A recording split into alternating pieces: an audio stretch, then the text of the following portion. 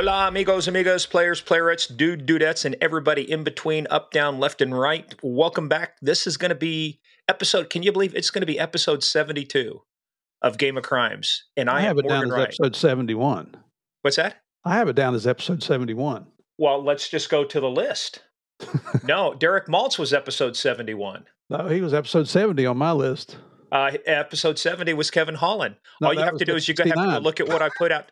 Go look at what it says on iTunes. Okay, go ahead. You missed one. Now you've run the whole intro. No, that makes it funny. Well, as you can see, Murph's always off by a little bit. I even use my fingers and my toes to count. I still don't know where I just missed something.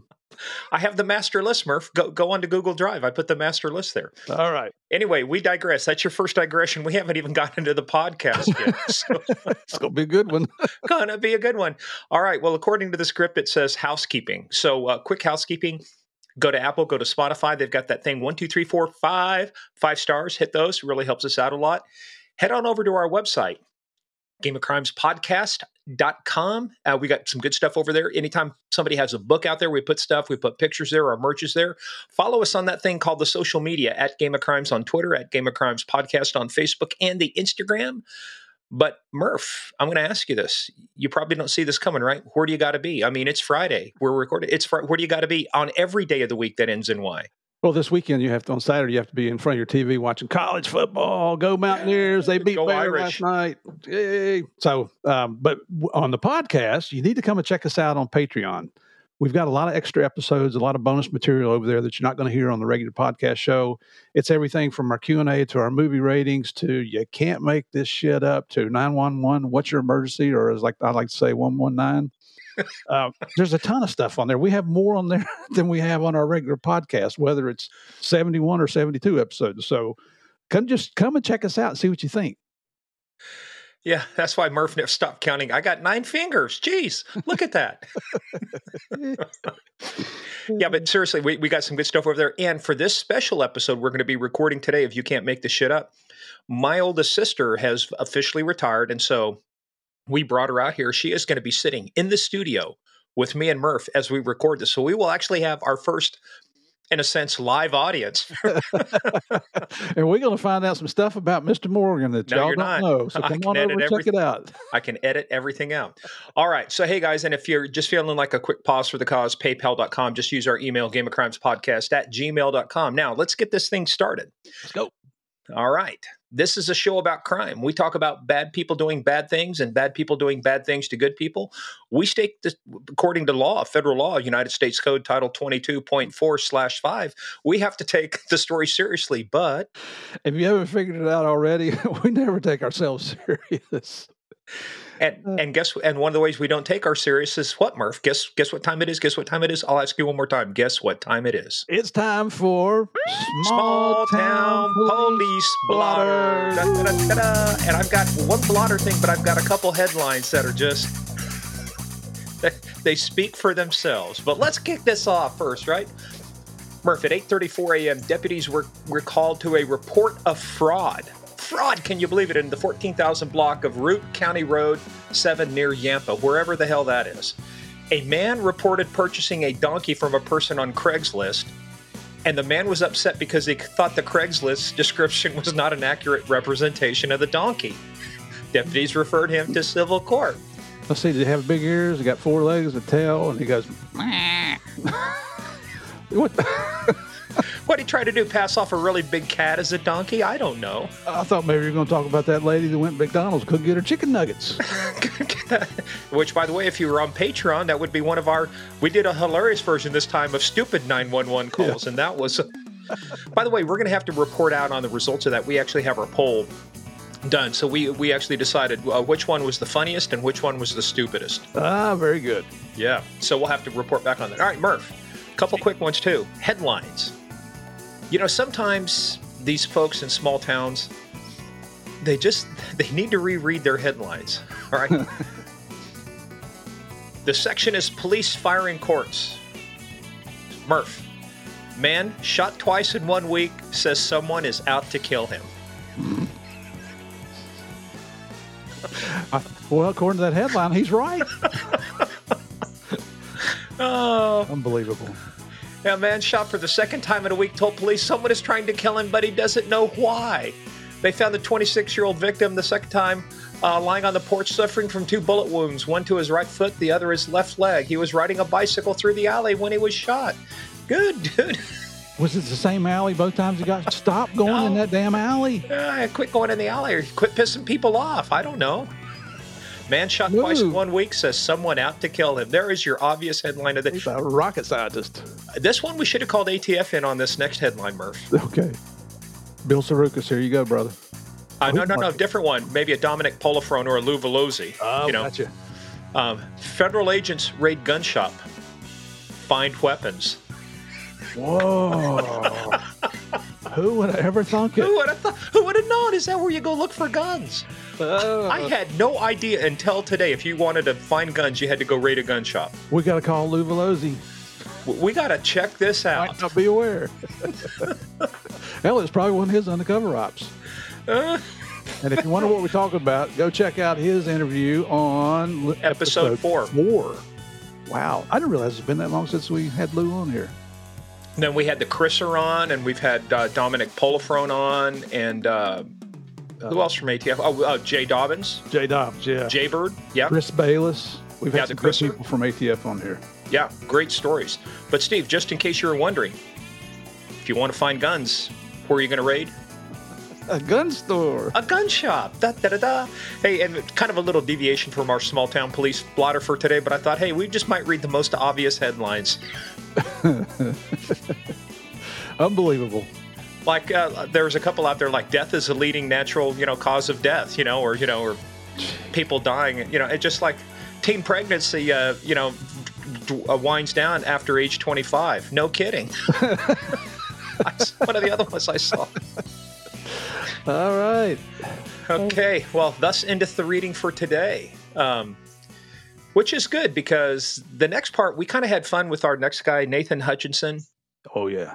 But this is a story. This is a story like we now have the honor of having 2 people who have received the highest awards that you can get from Congress and from the president for bravery and for actions, and going above and beyond the call of duty. Mm-hmm. So Nathan, how do we come across Nathan? I think this was somebody you had an intro to. Yeah, somebody introduced us to him. A good friend of mine in Oklahoma. Yeah. So it's I've already spoken at the conference out there, and he was aware of our podcast and listened. So thank you, brother.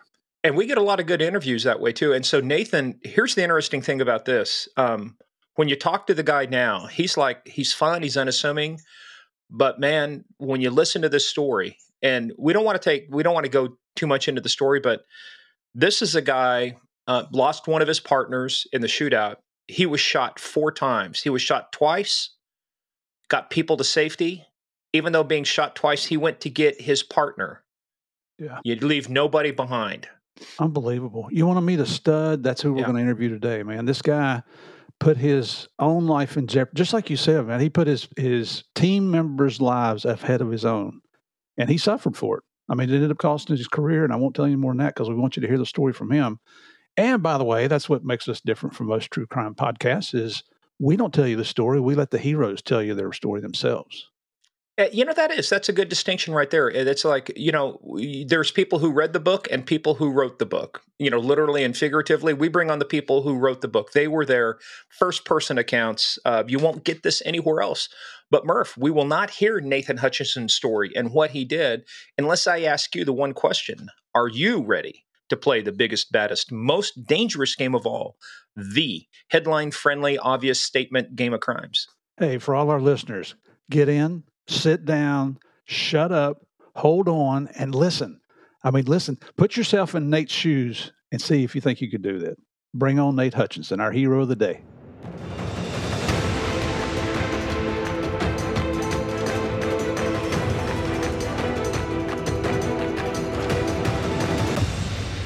All right, people, welcome back. This is going to be yet another.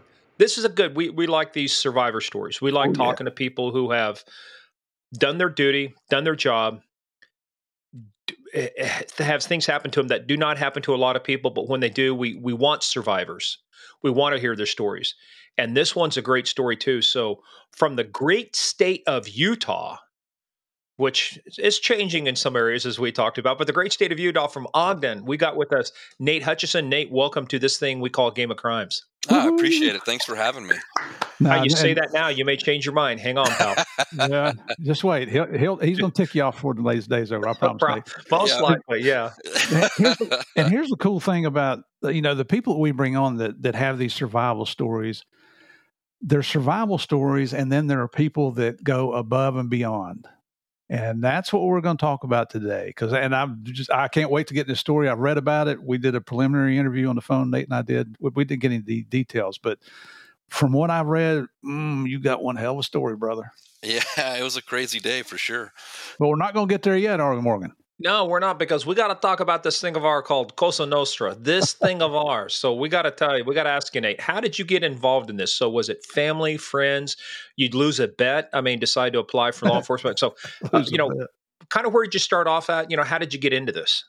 I was one of those guys that wanted to be in law enforcement ever since I can remember. As long as I can remember, that was it. That was the only thing I was going to do. No one was going to change my mind. I even go back. It's funny. My mom still has it. They make these little poster boards when you're in kindergarten, and you're supposed to kind of like introduce yourself and what's your favorite food and, all that type of stuff. And what do you want to be when you grow up? And my mom still has it. She shows it to me, but it's, it said, I want to be a police officer. So that was it. My path was set. There was no other option for me. I don't have any family in it. In fact, they were quite a bit opposed to it, but that was me. I was just going to do it. Well, why were they opposed to it? My dad, I grew up in Utah. My dad, not that, he's stand-up guy, never really been in trouble, but when he was in high school, he was probably one of those guys that ran from the cops. He always tells me stories about being in the 60s and he's like, yeah, they used to chase me and I would run and we would be in chases and, he was kind of a motorcycle guy in the 60s, big into motorcycles. And so he just, he would always be like, I don't know why you want to do that lights and woo woo. That's what he always say. Lights and woo woo. And so, he was always like, you need to get a good government job, a good, cause they work on, up on base. They worked at there's a local Air Force base here. And, they had very successful careers doing that. And he's like, that's what you need to do. You need to get into that, make some money, blah, blah, blah. Don't become a cop. And you listened. Yeah, I listened real well. You can. As kids always do to their parents, I listened. I took their advice. So, yeah. So that kind of stuck with you. So, what'd you do after high school then? So when I graduated high school, again, the entire focus was I just wanted to get into law enforcement. So the funny thing is I started, different little odds and ends security jobs, and I got a job working for Sears in their loss prevention department. And, believe it or not, that was actually a hell of a fun job. We just wore regular clothes and would walk around the store, and catch shoplifters, and completely different time than it is now because, it was totally encouraged. Like, they're like, do whatever you got to do. Get those guys. Don't let them get away with anything. Kick their butts. Yeah, exactly. So now, did you ever have to get into an altercation with a shoplifter? Yeah. Honestly, that was like a weekly event.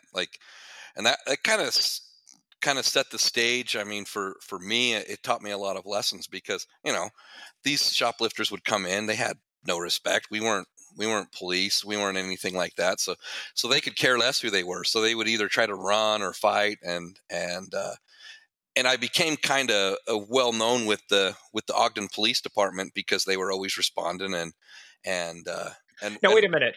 You were well known because they go, there's that pain in the ass Nate again. Just add more paperwork for me to do. The funny thing is so I actually started my career in Ogden, but we'll get to that. But the guy, they had a system back then, and they called it, I don't know what it was officially called, but the line guys called it the Golden Boy.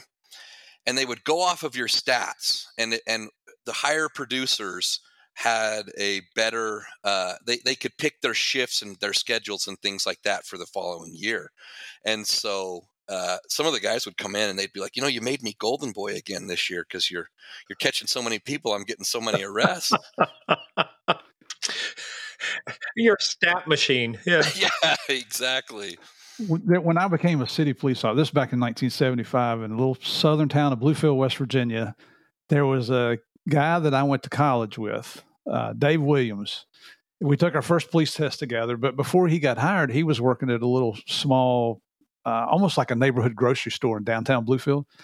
And boy, I tell you what, he was just like you. He was dead on those shoplifters, and he would chase them down. He was fast. He was a smaller guy, but very wiry. Talk 1,000,000 miles an hour. And he was the same way, everybody in the police department knew Dave because he was always chasing somebody down. I don't think anybody ever got away. Yeah, that was kind of me. I loved it. I mean, I'm 18, 19 years old, and to me, this was like, I don't know, they were paying me like $7 an hour, but I was like, this is the job. Like, until I'm 21 and can actually be a cop, like, I don't think there's anything better. Oh, he was a heck of a so we took our first police test together. I went to the city, he went to the county. Then he did a few years there, and then he moved down to Charleston, South Carolina Police Department. Made a name for himself down there in the violent crimes section. I think ended up in several shootings. Had to pop a couple guys, and then he went to DEA, and that's kind of where I got my motivation to go to DEA. Another guy introduced me to DEA, Pete Ramey, and then when I found out that's what Dave was doing, that was my go-to. Man, tell me about it. And to this day, we're still friends. So it's that's awesome. But it's funny. That's how it starts, with that grocery store chasing down them shoplifters. Yeah, exactly. It's funny. It was really funny back then. So, and it makes for good war stories down the road too. It does. Yeah, I have some crazy stories, from back in those days. Back in the day. See, it's like, again, Cosa Nostra. Back in the day. Yeah. So how long did you do this loss prevention thing with Sears? Till I turned 21, and I was eligible to go to the police academy. So from about 18 to 21, so 3 years. Okay. And during that time, how many shoplifters do you think that you nabbed, that you apprehended? Oh, shoot. Now we're going back. I mean, you're not that old, dude. Come on. Yeah, just 45. I feel older, but I guess that's what getting shot does to you. But we would average about 300 a year. Oh. So yeah, just about one a day. That's what I was going to say. One a day. Holy cow. Yeah. And so, probably altogether 800-900. So that's the ones you caught. For everyone you caught, how many do you think got away? Oh, I bet. I bet it's like 10 to 1 that we're catching. Now, did you deal with any of the organized retail theft gangs, the ones that they've got a whole operation to do this? Yeah, we did. There's kind of two categories. We would deal with kind of the local organized ones, and they were a lot more street gangs and stuff, and they were organized. They'd come in, and typically they'd pull right up to the curb. They'd run in, 4 or 5 of them, grab as much stuff as they could in just a short amount of time and jump back in the car. But then we would also deal with like traveling ones that would go around the country and just kind of professional shoplifters, and we would deal with those as well. Where's the wackiest place you ever found merchandise? Obviously everyone shoves it down their pants, shoves it down their shirt. And, women come out of a dressing room and they look like, they just gained 40 pounds. And you're like, well, where'd all the clothes go? And you definitely don't say to a woman, does this dress make me look fat? I am not answering that one. Exactly. That dress doesn't make you look fat, but the 10 others you have underneath that definitely do. Yeah, exactly. You got to learn to dodge these, got to see these things coming. So now, where did you apply at? Did you apply multiple places or just one? So in Utah back then, it's changed a little bit now, but back then you kind of had to self-sponsor yourself through the police academy. There was so many applicants for the few positions that were available. They were only hiring people that were already sponsored. So Utah has different police academies located throughout the state, and it generally cost about $5,000, and you had to pay that up front yourself. Go to school, and then from school, once you graduated, then you'd start applying and get picked up. So Nate, what's the whole purpose behind that? Why do you make somebody go pay for an academy then go look for a job? Is that just to weed, people who aren't serious about it out? But that's $5,000 is still a lot of money to come up with when you're trying to find a job. Oh, absolutely. Yeah, I think it was just the demand. I mean, you had so many people applying for the few positions that there was. Like the first time I tested at the Ogden Police Department. They had 5 openings for the year, and they had 450 applicants show up for those 5 positions.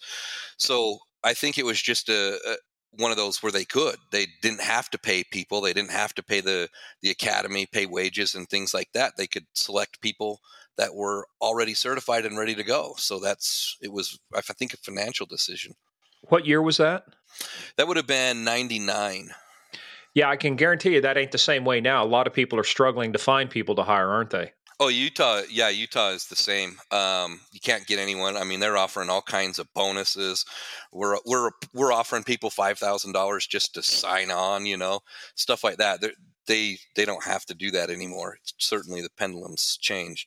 Yeah, it's as they say, there's buyer's market, and seller's market. Yeah, so the market has definitely changed. So, so were you successful your first time applying?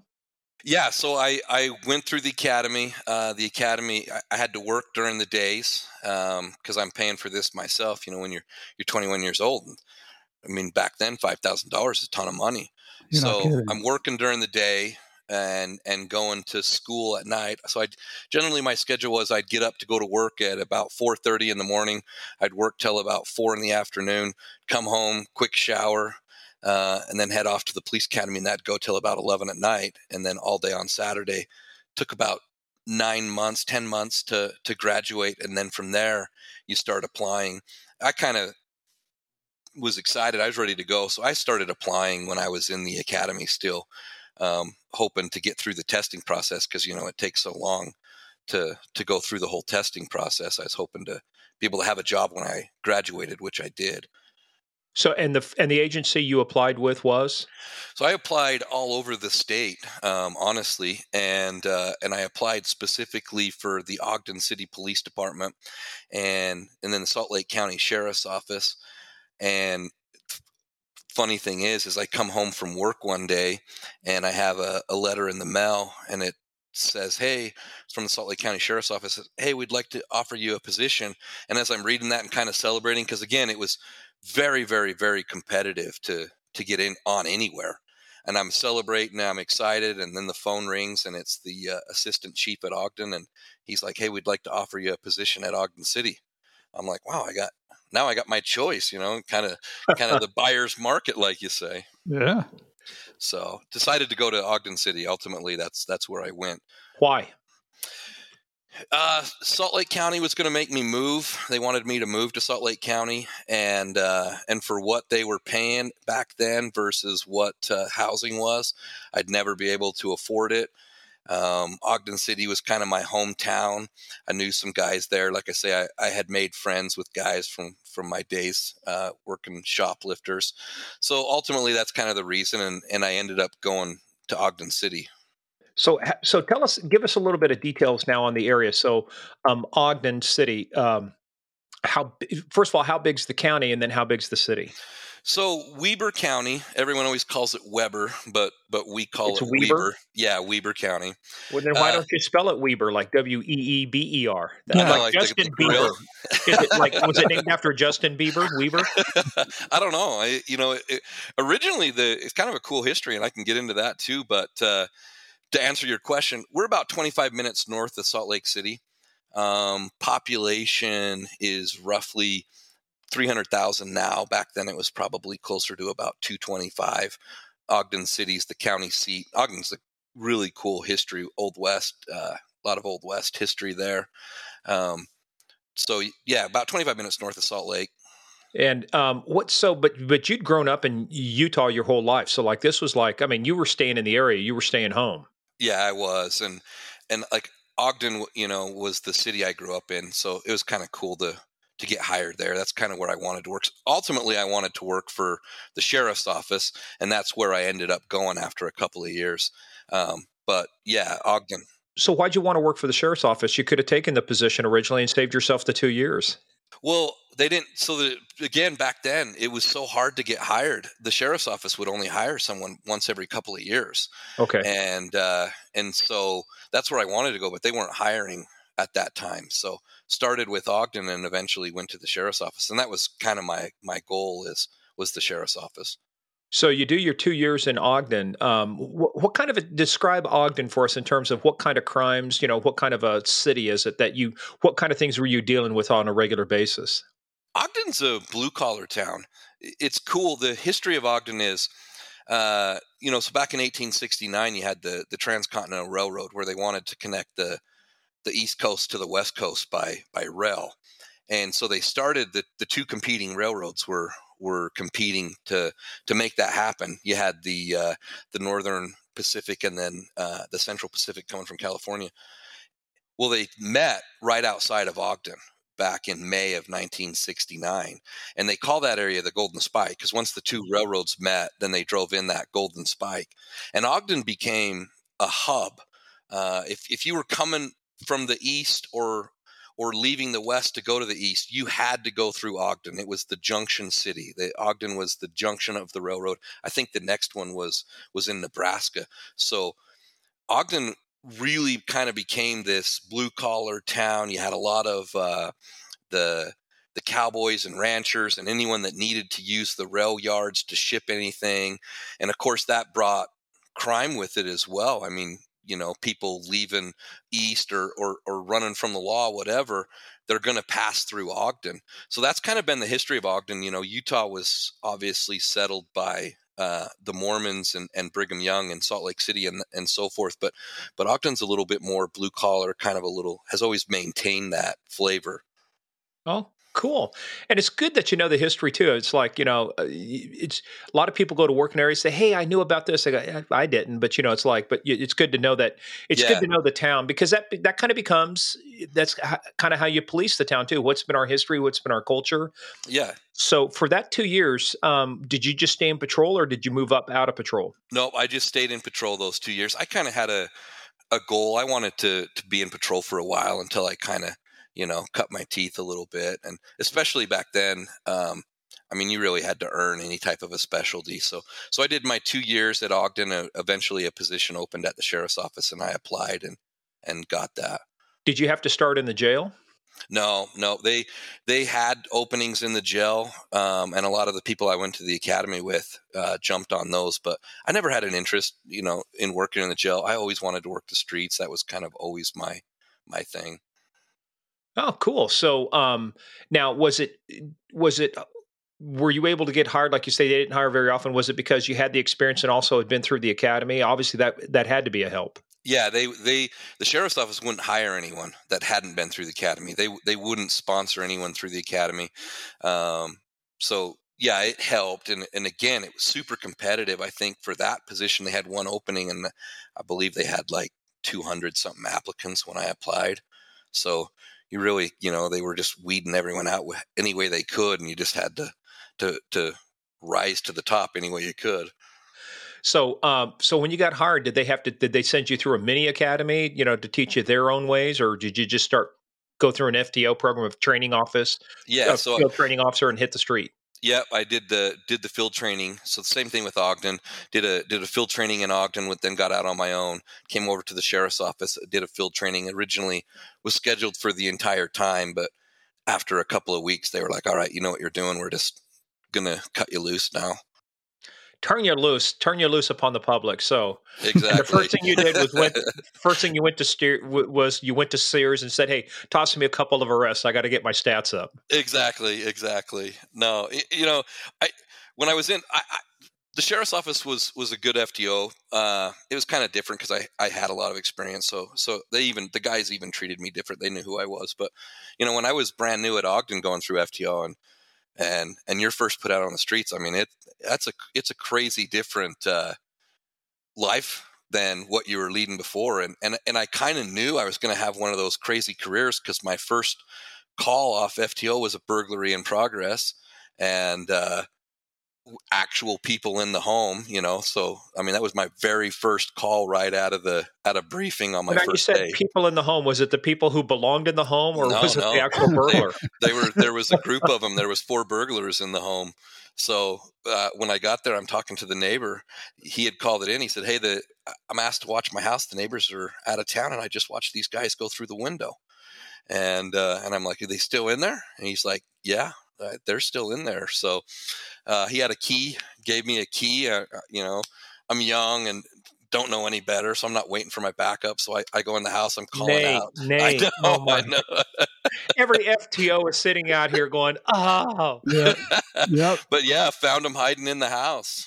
They didn't try and run. No, they didn't try to run. They just scattered in the house. I remember the first one. I was walking through the house and there's a bedroom door and it's slightly open, and I go to push it to open it, and I'm just reaching with my hand to push it, and it opens slightly and then bounces back. And I'm like, I know someone's hiding behind that door. Now, were these kids or were they adults? Young adults, like 18 to 20. Who hopefully picked another career path after this encounter. Yeah, they weren't the best. They weren't the best burglars, that's for sure. Well, you couldn't have had more than probably 2 sets of handcuffs on you. So what'd you do? I did. I got the 2, and then by then my backup guys had arrived. So, okay. I was just young. I was eager. I was wanting to show that I could do this, that I could catch these guys. Now, did you get your ass reamed out by your supervisor? I did. Yeah, absolutely. I knew that was coming. Did you have a radio on you, a portable? I did. Yeah, yep, we had portable radios, just a handheld, and I told them. When you captured the first one, did you radio in that you've got someone in custody? Yeah, I did, and everyone was like, "Hold on, we're coming! Wait." Yeah, it's like, "Oh, I'm sorry, I'm already in here getting them." Oh, that escalates everything too. The responders. Oh, it does, man. I can just see some sergeant vein popping out. You don't do that kind of stuff. Oh yeah. I can totally. Later down the road when I was promoted to sergeant and different things, I look back on some of the shit that I did, and I'm just like, dang, I would have hated me as a patrol officer. Morgan, we just did we have a Patreon channel also, and we do a monthly thing called Q&A where our subscribers can ask us any question they want. One of the questions they asked today, right before we did your interview, is there anything in your career that you would have done over? This would have been a great one to have, wouldn't it? Yeah, exactly. What is the proper answer for your promotion test? Wait for backup, secure the area, and and don't become a target. Exactly. Okay. And just for our listeners, just so you know, I mean, to us this is obvious, but you don't know if those people in there are armed or not. Yeah, some of our listeners may be thinking, well, hey, he's a police officer. That's what he gets paid to do. Well, yeah, you do, but you don't get paid to go in there and risk your life like that. Right. Yeah. Totally stupid. Totally.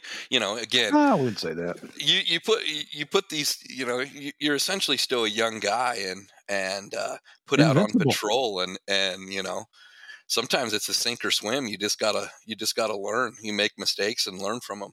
You thought you were invincible. Yeah. Exactly. Yep. 10 feet tall, might have been there. We all were there. Yep. So we've now determined that you have now given Sergeant some heartaches and some headaches, and now you're moving on to some other areas. So tell us the difference in size between Ogden City and Salt Lake in terms of the population and the kind of like the area you were covering. Size-wise, Ogden, Weber County is bigger than Salt Lake County. I think it's about 652 square miles for Weber County. Salt Lake's probably a little over half that size, but population-wise, they have quite a bit more. I don't know exactly their latest figures, but I think overall Salt Lake County is probably closer to 1 million people in that county. Right. So Nate, as with all guys, everybody compares sizes. So Weber County was twice the size of Salt Lake, but from obviously difference in population.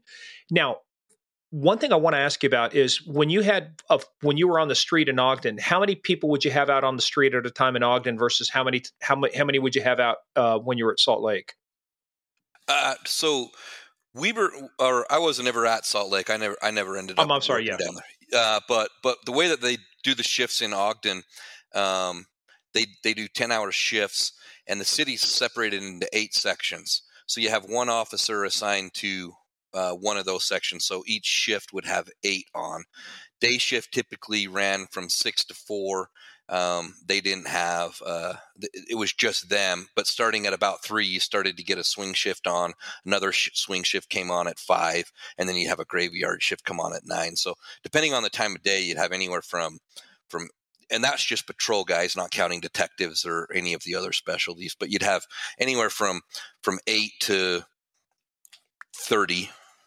Man. So, yeah, I'm sorry. I said Salt Lake. I didn't mean to say that. You were in Weber County. Yeah. Yeah. Named for Justin Bieber. We determined that. So exactly. And then Weber County for patrol, they work 12-hour shifts, and typically you'd have between 10 to 12 on each shift.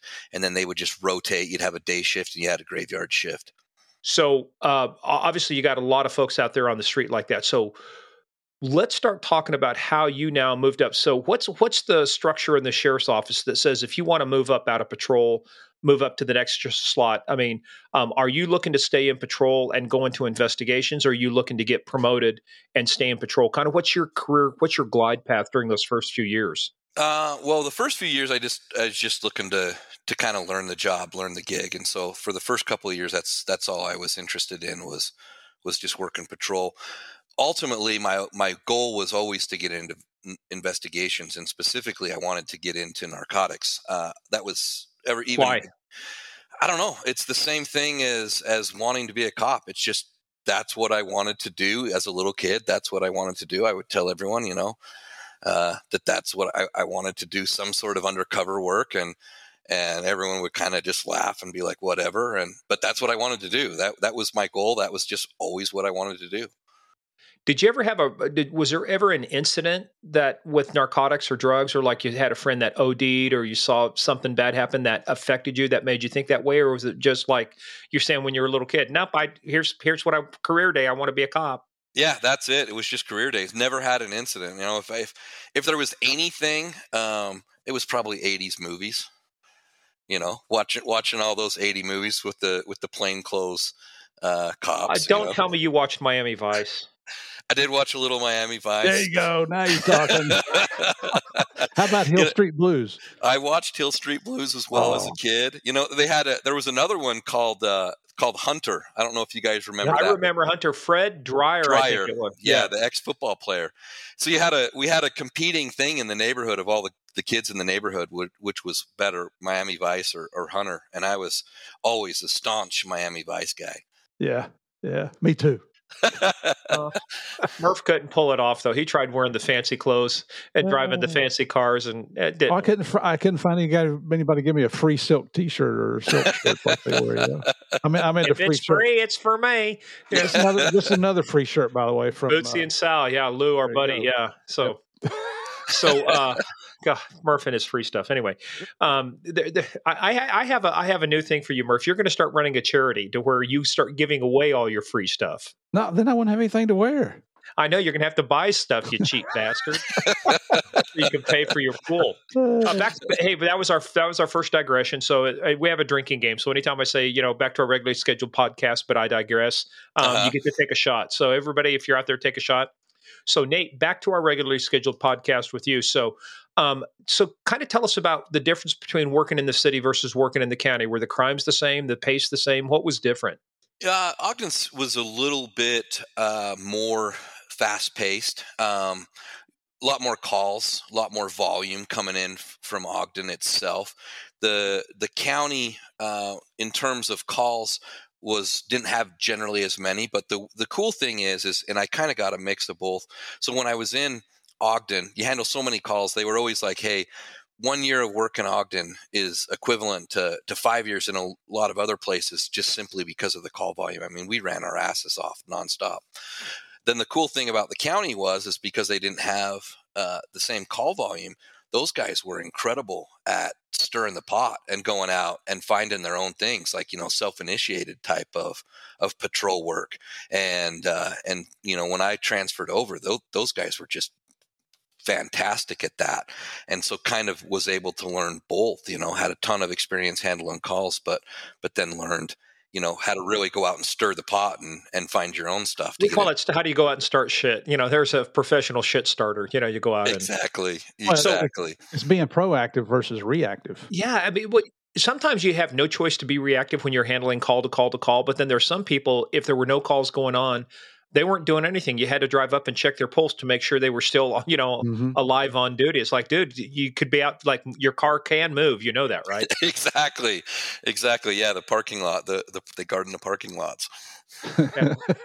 and like Murph, guarding trains, not one train was stolen. Darn right.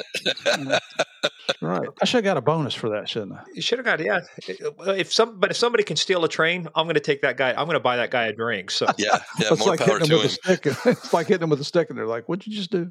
What was the prevalent type of crime in Weber County that you guys were dealing with on a routine basis? Was it drugs? Was it violence? Was it burglary? What was it? It's pretty much everything. Ogden City had a lot of the violence. Domestic violences were very high. A lot of drugs there as well. Ogden is a hub for the Sinaloa cartel. One of the main smuggling routes comes up through Salt Lake and Ogden, and then kind of splinters off to the rest of the country, Montana and the Dakotas and things like that. So we had a lot of drugs we would deal with, a lot of fights, a lot of domestic violence, that type of stuff.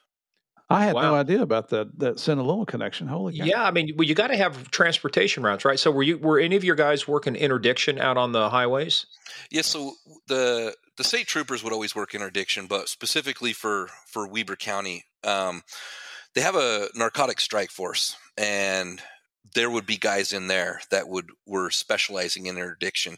So Utah, has a main interstate that runs all the way from California, San Diego, all the way up through, and so that's kind of one of the main corridors, one of the pipelines, I think, that's bringing it up, and while Ogden area and Salt Lake area is a hub. So yeah, there was a lot of interdiction works, but we also had the trains, and then Ogden has a small airport, and so there was interdiction work done out of that as well. So when did you start getting the chance to move out of patrol and up into doing the things that you wanted to do? So my first opportunity, they had an opening, and they had this little unit called the Community Resource Officers. The sheriff's, and this was at the sheriff's office. The sheriff's office contracts with numerous cities in Weber County to do the law enforcement for them. Some of these cities just don't have the size or whatever to have their own police departments, or they found it was cheaper to contract with the sheriff's office. So we had 9 different contract cities that we would work, and this community resource unit. Typically, when I first started, it was a bunch of kind of the retired on duty guys. They would go to the city council meetings and just kind of be there and handle little small city issues. But I saw some potential there. I saw some potential because those guys weren't tied to their radios. They weren't having to handle calls. So there was a bunch of my buddies and I that we started talking, and we're like, we ought to put in for that, and we ought to kind of change that unit. And instead of just being there for the little mayor type stuff, and we could really do some proactive self-initiated stuff and not have to handle calls anymore and really get out and stir the pot. And so that's what we did, and we put in for it, and we got it, and everyone was laughing at us. They're like, why do you young guys want to go to this old unit? And we're like, because we got a plan. And so there was 3 of us that went, and we kind of changed the way that they did it, and we just had a lot of fun. We were able to go out, hunt dope, hunt stuff like that. Yeah, but there's a danger with that too, because now you've upended the cushy little job a lot of these guys have. Yeah. Now somebody's going to expect the next people to show up to be, hey, why can't you be like Nate and go out and arrest somebody? Well, because, I was just going to go to tea with the mayor, and we were just going to discuss, fishing. Yeah, exactly. Yeah, that did happen. But it was fun. How did the community take it when you had these new whippersnappers, these young kids coming in and now starting to turn things over and stir things up? How did the community react to that? I think they actually liked it. I still, I'm an old school cop. That's the way I am, and I still think the public wants that. They want guys that are out doing shit that they shouldn't be doing. They want to see those guys get the handcuffs slapped on them. Yeah, and they, I think communities aren't looking for somebody. You got to have the traffic units, but they're not looking, to be recognized as a radar ticket city. That's all you're going to. You go 5 miles over the speed limit, you're going to get a speeding ticket. And I'm not putting down traffic cops because there's jackass. They're here in Orlando. I wish they had. Yeah, I wish they had a lot more traffic units, especially out where we live in the middle of the night, because you can hear them out here drag racing and spinning their tires. And exactly, it's wide open here, but you're out there actually doing what you're supposed to be doing. Yeah, and I think that's what the public wants. I mean, I think there's still a silent majority of people that's what they're hoping for. They want to be able to go to bed and wake up and not have their shit stolen off their porch and their car's still there. Well, if Murph had his shit stolen, it'd be hard to put a value on it. What's the value of it? I don't know. I got it for free. Oh, we can't put a value. So you take my free T-shirts, we're going to fight. That's right. Might be one-sided, but we're going to fight. Well, the other thing, too, is you mentioned the narcotics strike force, the Weber County, you had an area. So how did being the community services officer lead you into then that next part of that? So what kind of stuff did you get yourself in now that you got this, now that you started saying, hey, let's do this? Did you actually start turning over and getting into some dope cases or some other neat stuff? We did. We started working a lot of dope cases and that kind of transitioned. And for me, then there was an opening in our investigations bureau in the major crimes. And so I put in for that, ended up getting that. And I went to investigations and worked that for about 2 years. How many years did you have on when you got that detective slot? Yeah, I was about 6, which was unheard of back then. Why is that? That's not most guys. Time. Yeah. Yeah, just because of the time wise, most of the sergeants back then were 15 to 18 year guys before they'd get sergeant. And so I remember when I got it and I got promoted way young, and I went to my first sergeant meeting and they were all, making fun of me, telling me I still coffee, boy. We need coffee. Yeah, exactly. You still have a milk mustache, that type of stuff. Well, I am looking at it over the camera. It is a little cheesy. I got to tell you, pal, you got to work on it. Oh, hey, this mustache, it's actually, I got a buddy that's always trying to tease me. He's like, that's a fireman mustache. And I was like, that's an Old West sheriff mustache. There's a huge difference. Hey, Morgan, you see how big he is. Our listeners, we can see each other on the videos here. He's a big boy. Yeah, we're only separated by 2,000 miles, so I feel relatively secure right now. Yeah, he might make a special trip over to Kansas next time you come to town. You never know, Well, I'm in Virginia, Murph, remember. Yeah, but you go to Kansas still allows you to come once a year, right? Yeah, they do.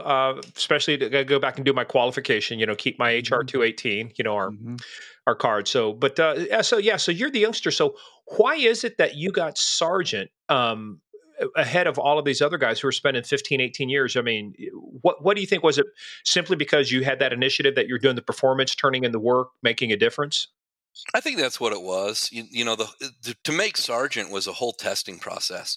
There was a written test. You had an oral interview board. You had to go through all these hoops to make it, and they'd score and grade you. And I just came out on top. It was the second time I tested. The first time I tested, I think I came out number 5 on the list, and everyone was like, "Oh, wow, what a fluke!" Again, kind of teasing me. And then the second time I tested, I came out on top. And like I said, all the older guys would, trying to make all these young jokes, and I'm like, listen, I can give shit right back. I would tell them, I'd be like, don't blame me that it takes me 6 years to do something it took you 18 to do. Darn right. And that's the way it is in the cop culture. You got to give it right back to them. That endears you. That endears you to the older guys too. Yeah. Oh, there. But the other thing too is, hey guys, go ask you don't like the results, go talk to the promotion board. Yeah. And I was one of these guys all throughout my entire career, all my promotions, all my assignments. I've prided myself on the fact that, I wasn't always endeared by the administration. Sometimes I think they considered me a pain in the ass. Mm-hmm.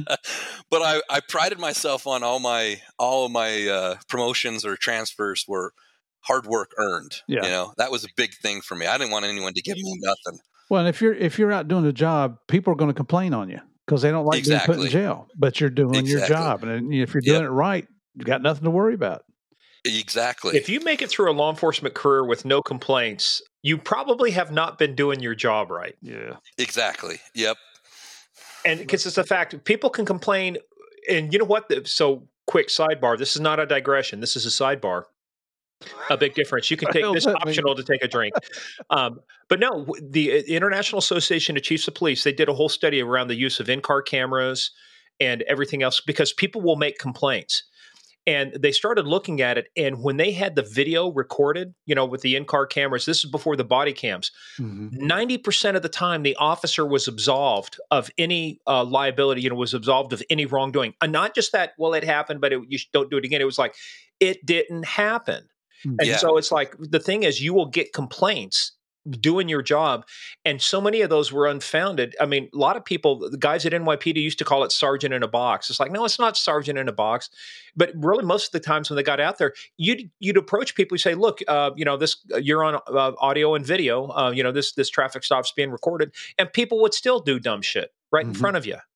Because people are absolutely. Stupid. Yeah. As a supervisor, that guy, I think it got guys way more out of trouble than it ever got anyone into trouble. And look, if you're doing something that got you into trouble, well, there's a piece of advice: don't do it. Yeah, you knew. I think everyone knows the rules, so there's a difference between honest mistakes and guys that know better. So right, and a lot of police officers, and I was probably like this as a young cop. You don't get complacent, but you probably think you're a little tougher or maybe more important than you really are. You're a public servant's what you are, and you're supposed to be serving the public. There's the title, right? Yep. And I think originally that's why we all got into law enforcement. It was just to help others. Yeah, I agree. Well, I did it because chicks digged uniforms. And that's the side benefit, isn't it? I know your wife, so I'm not going to say anything about it. Well, but this is when I was single. But even when I was instructing later and teaching, new rookies and stuff, I said, remember, even if you're ugly and in uniform, there's a certain group of people that are still going to like you. So just keep that in perspective. Yeah. It's not you; it's the uniform. Uniform. Yep, exactly. Yeah. So you started getting all these stats. You started getting promoted. So when you got promoted to sergeant, was that in investigations, or did you have to go back to patrol? I had to go back to patrol. So I went back to patrol and ran a patrol crew.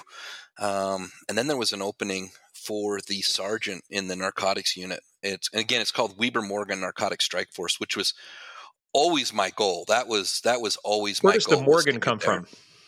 So there's a Morgan County, which is just to the east of Weber County. And Morgan is a very rural county. They have a sheriff's office, and that's it. And it's about 9 guys at the sheriff's office and no other law enforcement in the county. So they didn't have the resources or anything to do their own long-term drug type investigation. So they contracted with the strike force to do it for them. Now, did that mean then you guys also had to get sworn in, with the other county? I mean, because you had authority for Weber County, but you didn't have authority in Morgan County, right? No, in Utah, when you get sworn in, you are sworn in for the entire state. So even though I may be working in Weber County, I had law enforcement powers throughout the state. Yeah, and that's what I meant. I mean, normally you carry either that or get a commission card, because that's the way it was, though, with city officers. Though, if you wanted to enforce laws in the county, were you able to do that, or did you have to have there's certain things you can do. You can make arrests when it's in front of you, but it's like if you're out there actually doing work, like to be on a task force, a lot of our guys usually had to get a commission card from the sheriff's office or the DEA task force. They would get credentials from them. Yeah, we didn't. Like I say, the way that the law is written is you have the power. So, I mean, I could have, even when I was at the sheriff's office, I could go to Morgan if I needed to and help make an arrest. Now, obviously, there's unwritten rules and different things about working together and making sure that people are aware of what you're doing when you're in their areas. But you didn't have to have any type of a commission card or anything. You just could They just don't want you to go poaching in somebody else's county without a little bit of a heads up, right? Exactly. Well, your sheriff's not going to be real happy if you're enforcing crimes in somebody else's county. Yeah, exactly. They're like, what are, unless it had some sort of a nexus to our county. Yeah. So let's talk about that then. So you finally get to the task force, the strike force. So tell us, how's that composed? What do you got in terms of number of people? How do you guys develop your cases? Do you work with the Don't Expect Anything crew? I mean, I'm sorry, DEA. Yeah. So the strike force was cool. It's a super coveted position. It's highly competitive, highly sought after to get into that unit. And it's a multi-jurisdictional agency, meaning it consists of law enforcement officers from all over the county. Different, you had all your different city police, Ogden City being one of them. There's other cities in Weber County. They would contribute manpower. The sheriff's office would contribute manpower. And then once you were selected for this assignment, you essentially left your home agency and would go and work narcotics. We didn't work out of a police department or the sheriff's office. So you guys were kind of like your own entity in a sense. Yes. Yep. We had our own budget, our own building, everything. So when you got that assignment, you left. And we typically would, so it was under the command of a lieutenant. And then you would have 2 sergeants and then anywhere between 9 to 12 different agents from the different police departments around. And then we would be cross-sworn. We had some guys that were cross-sworn with DEA, so we worked with the DEA, and we also had some guys that were cross-sworn as FBI. We had one guy that was cross-sworn to be on as an ATF agent, and then some marshals as well. That's sweet. That's sweet. Yeah, you got the cover. You used a term though. You said agents. So why is that a term of art? Because there are deputies, there's detectives, there's officers, but you said agents. Was that just because of the task force, or is that a Utah like statutory thing? No, it's just the terminology used that once you went to the strike force, rather than a detective or anything, the term was always just agents, like narcotic agent. Okay.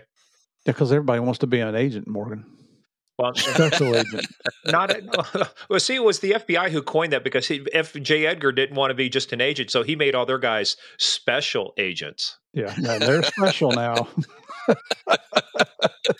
There is our mandatory dogging of the FBI on the episode, so that's check. Right. We've completed that. Yeah. So we have to do state law. I'm sorry, state law in Virginia and in Florida. So that's it. So you guys started walking this. So when you first get on there, what kind of cases, what kind of things are you guys doing? Pretty much we're responsible for all major drug crimes in Weber, and then obviously Morgan County, as I explained, that they would contract with us. So when I was talking earlier that we had that Sinaloa connection, that was primarily what we would do on a day-to-day basis is long-term, larger investigations, usually related to drug trafficking coming out of Mexico. And again, our cartel of choice was the Sinaloa cartel. Were you guys doing wiretaps? We did a lot of wiretaps, a lot of long-term type things. And then we had guys that specialized in the interdiction. Like I said, we had the highways. The I-15 is the main corridor that goes through Utah, goes all the way from southern Utah, all the way, continues through northern Utah. So we had guys doing interdiction. We would do wiretaps. We would do undercover stuff. I mean, kind of a mix of anything if it was narcotic related. Just out of curiosity, where did your budget come from? Primarily, we were getting grants from like HIDA. There you go. We also had a special tax that gave us a little bit of money per each individual in the county. It was a population type tax. And then Utah had some grants as well that we would get, but most of it was HIDA funded. Is that the Rocky Mountain HIDA, or which one did? Yeah, Rocky Mountain HIDA. Okay. Yeah, nice. I think that's part of too. Is that part of? So there's also a thing called ARMIN, the Rocky Mountain Information Network. There was part of the 7 information sharing, the RIFs, the Regional Information Sharing Project. So I think there's ARMIN and MOCIC, McLaughlin, all those different ones that are out there. So yeah, there's lots of money now. How much did seized assets play in terms of your funding? They played a pretty big role, especially if we got a federal case. If we could take a case federally, then we would get a lot more of the federal seizure assets. Utah, a few years prior to me transferring down to the strike force, had changed their law, their seizure laws. It used to be you'd seize something, and what you seized essentially, once you went through the court process, that you could turn around and use that. And a bunch of there was kind of a libertarian type group got together. They didn't like that. They were, trying to make the argument that we would go out and the police were seizing things just simply because they wanted it or whatever. And, and so the law was changed to where if you seized it under a state case, that money went to the state, and then the state could turn around and divvy it up how they chose. So I guess the idea being that they thought they were taking away any type of an incentive to abuse it. Yeah. And we saw DOJ, they lost their balls there for a while, and under whatever administration was in power at the time, and really restricted the asset seizures. And like we say on the show, as well as Javier and I say when we're doing our presentations, is if you want to hurt somebody, you put them in jail. If you want to make them cry, take their stuff. That is the absolute truth. I mean, and I think that's everywhere. I used to tell everyone, I'd be like, some of these guys we'd get, they'd been in jail so many times they could care less. It was just another reunion with their buddies. But we took their Jeep. Holy shit! That was like a big deal. That we'd get people to flip for that. They'd be like, "I don't care about going to jail." And we're going to seize your Jeep. Hold on. I'll tell you, I know somebody. And think about it. I mean, that's why they're into business to start with, is for all the money that could buy all the stupid things that they buy. Believe me, well, as well as that was one of the great thing about our Kansas Department of Revenue folks. When we go out and do a case, our seizure laws were a little different. We were able to file and keep the majority of stuff. Mm-hmm. When I was on the state, though, anytime you see something, it went back to the state general fund, which is like you're talking about. You didn't go back to the agency. I think they've changed some of that now. But yeah, I remember great thing of going out with Kansas Department of Revenue agents. They would have the drug tax stamp law. So if you had a pound of marijuana, you had to have a tax stamp that basically equaled twice the price of what a pound would cost. Yeah. And if you didn't have that, they could seize that and then penalize it. So $1,000 of a tax of what you should have paid for became $10,000 in, I think, a liability. And so we were seizing big screen TVs back when they were coming out. We were seizing, like, say, pickup trucks. Where'd you get this couch? It's gone. Yep. We cleaned out one guy's house one time. By the time we got done, it says, "Hey, it's move-in ready for the next tenant." Everything was basically gone. Hey, did you guys have representation from the Utah National Guard? Yeah, we did. We had 2 intel analysts that were in there as well. They are phenomenal. I mean, they had, when I was working in Special Operations Division with DEA back in D.C. and 100 years ago, they supported so many wiretap investigations because they have so many linguists who were missionaries out in the field. They're fluent in those different languages.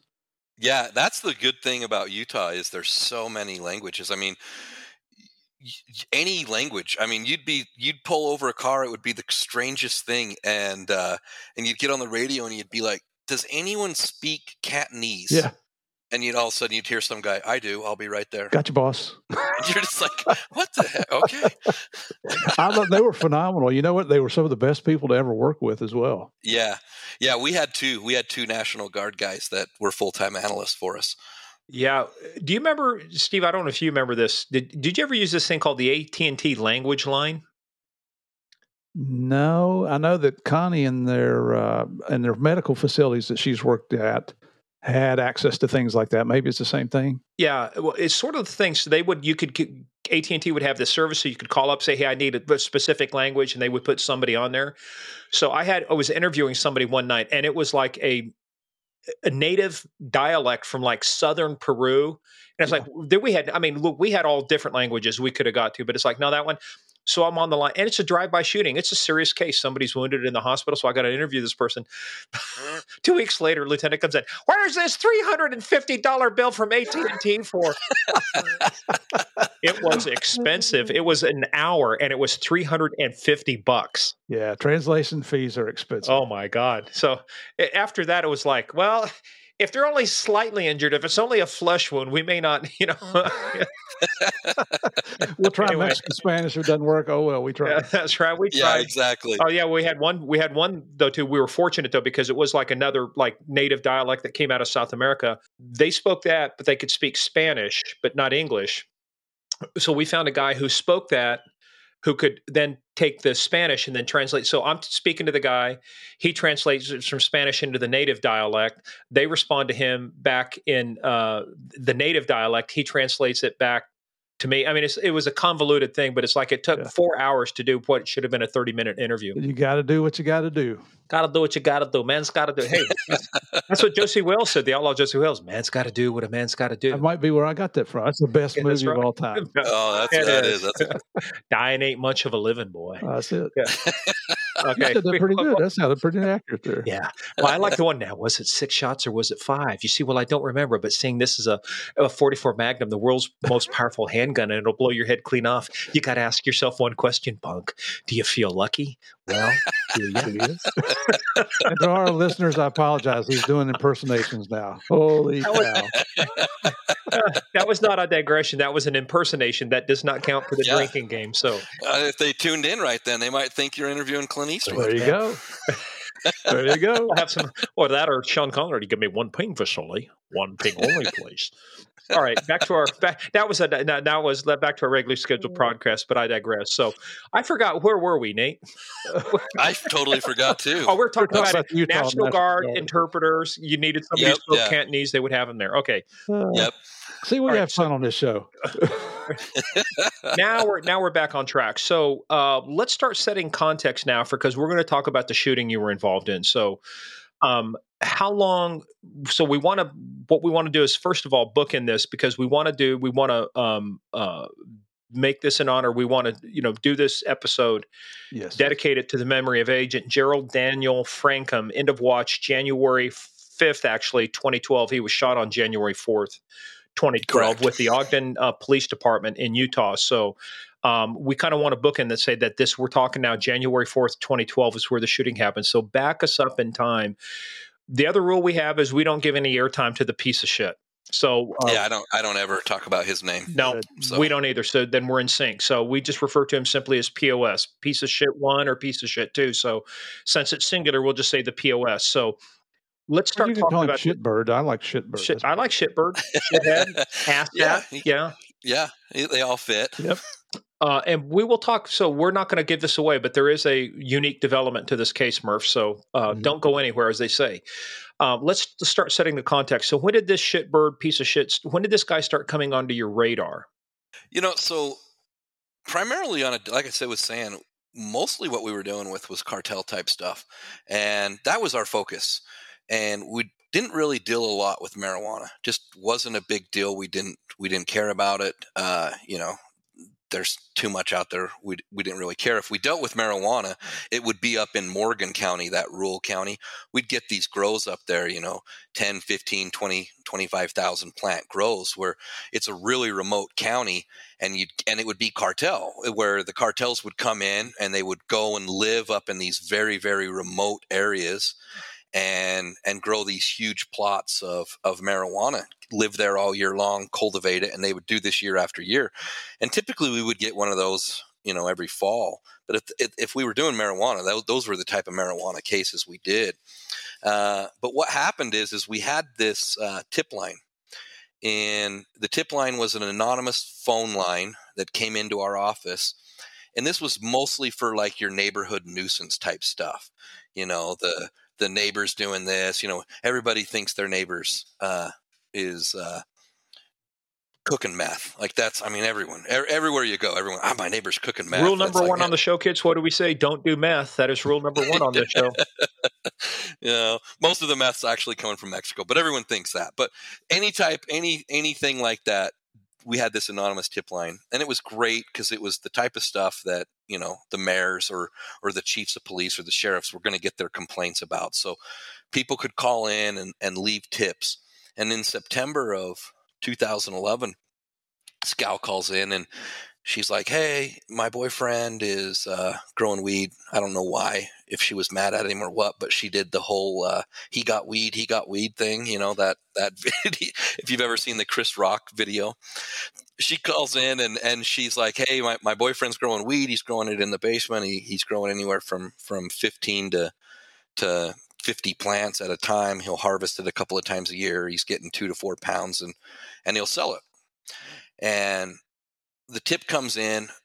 Mostly that's one of the things that those National Guard analysts did was they would get those tips and type them up and send them off to the agents. And so when I went down to the strike force, I was one of the sergeants. I didn't even, this wasn't something that even would rise to my level. I didn't know anything about it. It was assigned to a guy named Jason Vanderwerf, and he gets it and reads it over, calls her, because on this particular one, she had left her name and number. So he calls her back and, hey, I'm just calling you. She gives him the same information. Hey, yeah, he's growing, gives the address in Ogden and kind of the same information. And he's like, okay, thanks. Puts it in a file and it sits on his desk. Because again, that's not our focus. It's not a priority. Not a priority at all. I mean, those types of cases were coming in all the time. So that was September 2011 when it came in, but we didn't actually get around to it till the end of the year in 2011. So, and what had kind of happened is, and still to this day, I think this is probably one of the greatest accomplishments I've ever pulled off in my career. I was able to convince our lieutenant, who was our commander over the strike force, that he needed to send the entire unit to Oahu to an undercover school. Sweet. Because, yeah. You're a hero. Oh, my God. You're a hero in the unit now. Yeah, that's what I told him. I'm like, LT, I was like, you cannot get quality undercover training on the mainland. You have to go to Hawaii. Everyone in law enforcement knows that the best undercover training's in Hawaii. I mean, that's just a fact. And you sold this with a straight face? Yeah, totally sold it with a straight face. I don't know. I don't remember.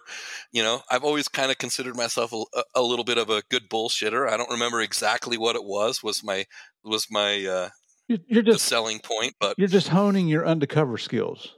Exactly. And Steve, exactly. What did we learn from Guy Hargraves about? We was talking about the polygrapher. So this is a guy who actually used to polygraph people for the CIA. Uh-huh. One of the people that they had a hard time getting a good read on were undercover police officers. Yeah, because they're so good at pulling this shit off. Yeah, I mean, this highly important training that you wanted.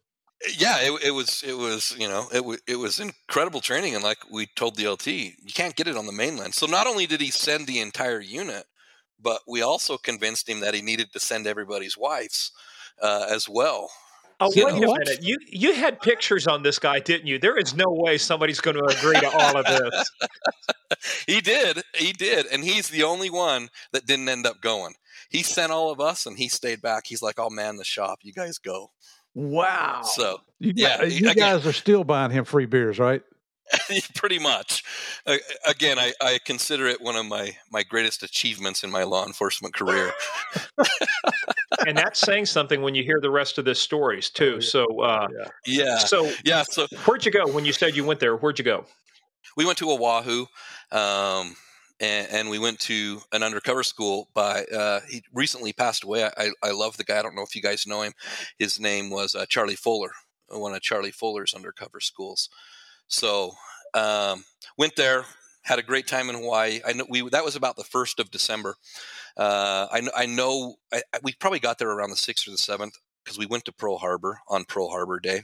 So I know we were there. I've been there. That is an amazing, you take the boat ride over and you're over there on top of the USS Arizona.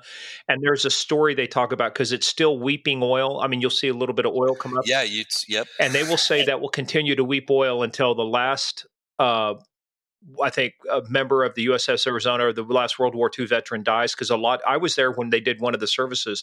They interred one of the shipmates. They took him down underwater and interred him in the Arizona. Wow. Yeah, that was amazing. And especially to be there on that day of all days, that was really cool. And I think we got home from Hawaii around probably December 15th-ish. And no, wait a minute. Hold on. You bypassed too much stuff. You just don't get to do a week in Hawaii and not tell us, okay, come on. All right. Was it the best undercover training you ever had, or did you not care? Well, we didn't care that much, but it probably was the best. For any administrators listening, it is the best training in the country, and you have to send your guys there. We got to charge for that one. There's an ad for that. Now, had you ever been to Hawaii before? No, I hadn't, and so I actually, I took my son. Most of the guys took their wives, but I had a little guy. He was 10 at the time, and so I took him.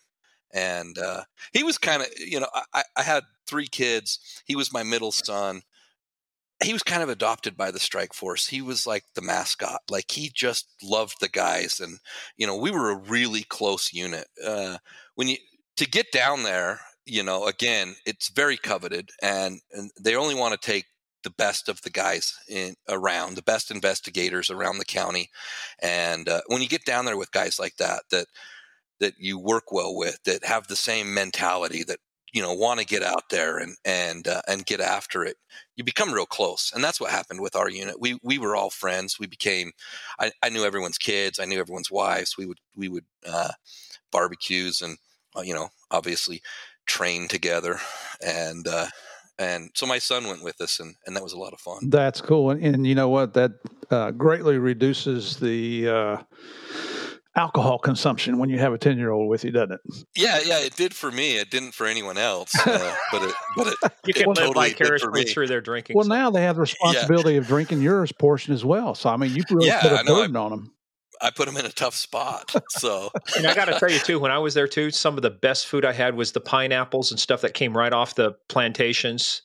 Mm-hmm. Oh, man, that tasted so good. Mm. Yeah, and the Hawaii guys, the Hawaii cops were so accommodating and took such good care of us, because I don't think they got a ton of guys. I remember there was a part of the email, the training that was sent out, that I found, and it said, we challenge any mainlanders to come out to this training. And so when we got there, we're like, hey, we accepted your challenge. We're here. And they took us under our wings. And I mean, they took us to luau's. They did all kinds of nice of fantastic stuff for us. And some of them I still know to this day. So did you get laid? They do every time you get there. My son did too. He got laid as well as soon as you get off the airplane. Oh Lord, we might want to explain this. Thank you very much. We might need to explain that for some of our listeners.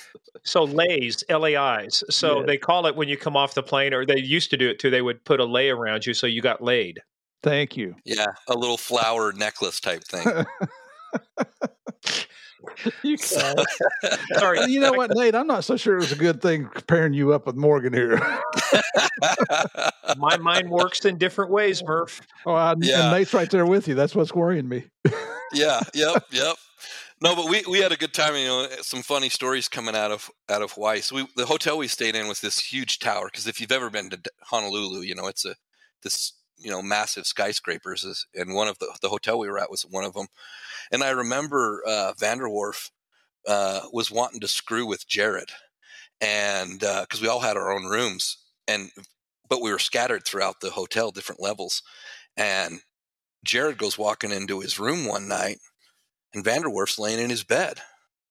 Couldn't figure out how he'd got in there, and it turns out Vanderwerf had jumped from balcony to balcony to balcony down to get into his room. I mean, just crazy, stupid stuff.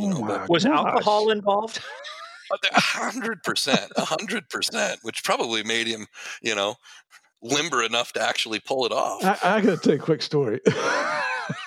We spoke at a law enforcement True confessions on Game of Crimes. Yeah, I'm not going to tell you what state it was, but it wasn't one of the bigger states, or at least the area we were in speaking to wasn't major cities. And so the hotel was where they have this law enforcement conference every year, and it was either gang or narcotics investigators. And it's an old embassy suites, and you know how the middle part is open? And apparently, once you reach a certain alcoholic level, the rappellers come in and rig their lines, and people are rappelling from the top floor down into the lobby, and they're having races to see who can get down the quickest, and the other guests are checking out. Yeah, for anyone that doesn't know, there is nothing like a narcotics conference in terms of a party. That is a party. You put a bunch of narcotics cops together in a hotel, and there is some stories. And see, you just wanted to bypass that. Yeah, we were in Hawaii for a week, and it's like, no. One thing we've always found is it's not the blah, blah, blah. We rewind a little bit. See, look at the stuff we pulled out of you. So That's true. I mean, we had a great time. I mean, it was a good time. It was a lot of fun. Have you ever been to the Utah Narcotics Conference? Yeah. That was kind of a mainstay for us. We loved that. That was back when I was in it. It was in September, usually the first week of September. Yep. And so by then, you'd gone 9 months working cases, and guys were ready to blow off steam. And they held it at a casino just right outside in Nevada, just right on the border. Yep. Hunter and I spoke at that about 5 or 6 years ago, and we thought, I remember why are we in Nevada if this is a Utah conference? And it was the casino. Because the party aspect, guys want to go and blow off some steam, and obtain that's alcoholic beverages, which is tough to do in the Utah region. Some of those regions. Yep. And and it's not the same. But 5 years ago, Utah's alcohol content in their beer was lower than everywhere else in the country. Believe it or not. That's not beer. It doesn't qualify as beer then. I'm sorry. You guys can't handle any liquor out there or what? Well, that was by the state law. They made it 2% lower than everywhere else. So, so guys were always wanting to go to Nevada to get beer because, you had to drink twice as much in Utah. Well, hey, I've got some good Belgian beers some of them are 10 to 14%. You only need one of those. So, that would be highly coveted here in Utah. Oh, wait a minute. I got a new idea for a business. Okay. It's called smuggling. Exactly. It's not smuggling when you legally obtain the contraband. Mm-hmm. So it is if you're bringing it into a state where it's banned. It's not illegal to bring beer into Utah. It's just illegal to sell it in Utah. Oh, so you're going to give it away? No, I can't. I'm not going to tell you everything, you cop. Come on. It's not a great business plan if you're going to give it away. We'll get what was the Bandit? Smoking the Bandit. That's what's going to happen here. Eastbound and down, loaded up and trucking. All right. So that was a digression that you can blame Murph on that. So back to our regularly scheduled podcast. That's drinking. That's like my first. That's like my first. All right. So we were talking about, so you come back from this. So like you said, it kind of sat on the shelf. So what made you resurrect it after you came back from the conference? Was it the fact that you had just gone through this training, or did something else come up? No, so most of the guys, when we got back from Hawaii, wanted to take some time off for the holidays, spend with their family. We got back, like I say, the 15th or 16th, somewhere around there of December. Christmas is coming up. So guys naturally were just like, you know what, we worked so hard that they didn't get their vacations during the year. And so a lot of people would be sitting on use or lose. It happened every year. So guys were like, hey, I'm going to burn my vacation down. I'm going to take some time off for Christmas, which is what pretty much everyone did. So the unit pretty much shut down that month of December between Hawaii and the holidays. So it's about the last week of December, somewhere probably around the 28th or so of December. I came into work. Most of the guys were still on vacation, but as I came in, there was two guys, Jason Vanderwerf and another guy named Sean Grogan. It's probably about 1:00 in the afternoon, and they were putting on some gear to identify themselves as police, like, jackets, raid stuff, type stuff. So I asked them, I said, hey, what are you guys doing? And they said, oh, we're going to go catch up on all of these. We call them T cases or tip cases from the hotline that came in. We're going to go catch up on a lot of our T cases that have been sitting here that we've, basically just kind of been neglecting. Couldn't get to.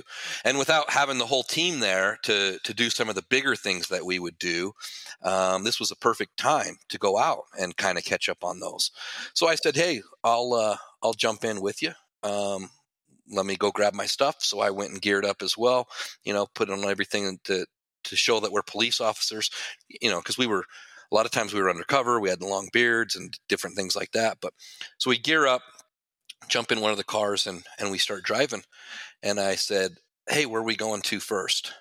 And Vanderwerf says, well, I have this case that this guy's supposedly growing weed in his basement.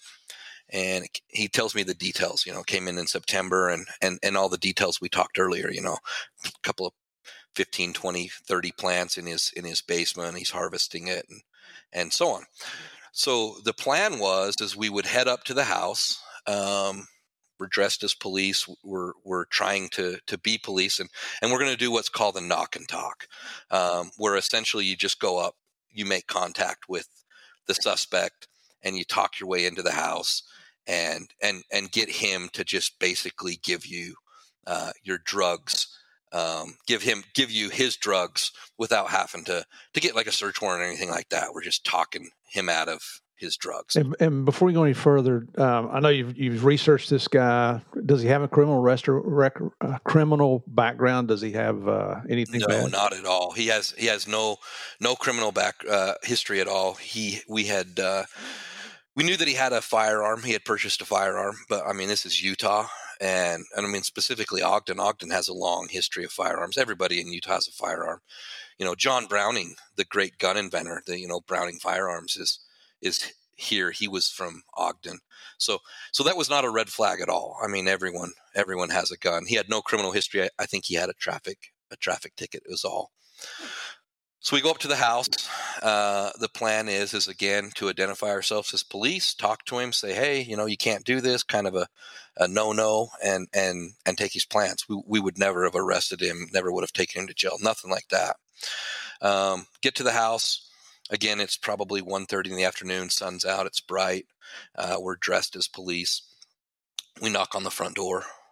And I remember Vanderwerf knocked and he starts calling out. He's like, hey, it's the police department.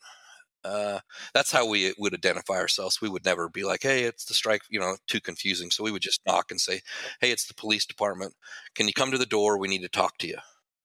And the house, the blinds were drawn, so you couldn't see in the front of it at all.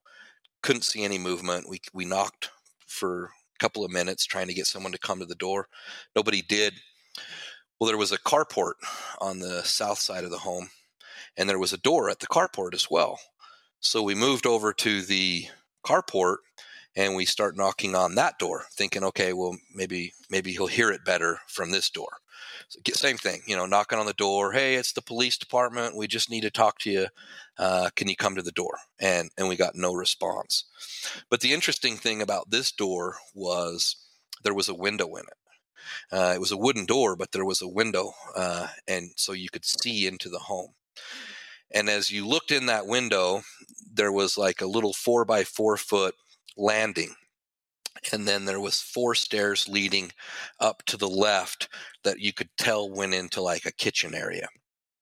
And then there was about 10 stairs that led straight down into the basement of this home. It's kind of a cottage style home.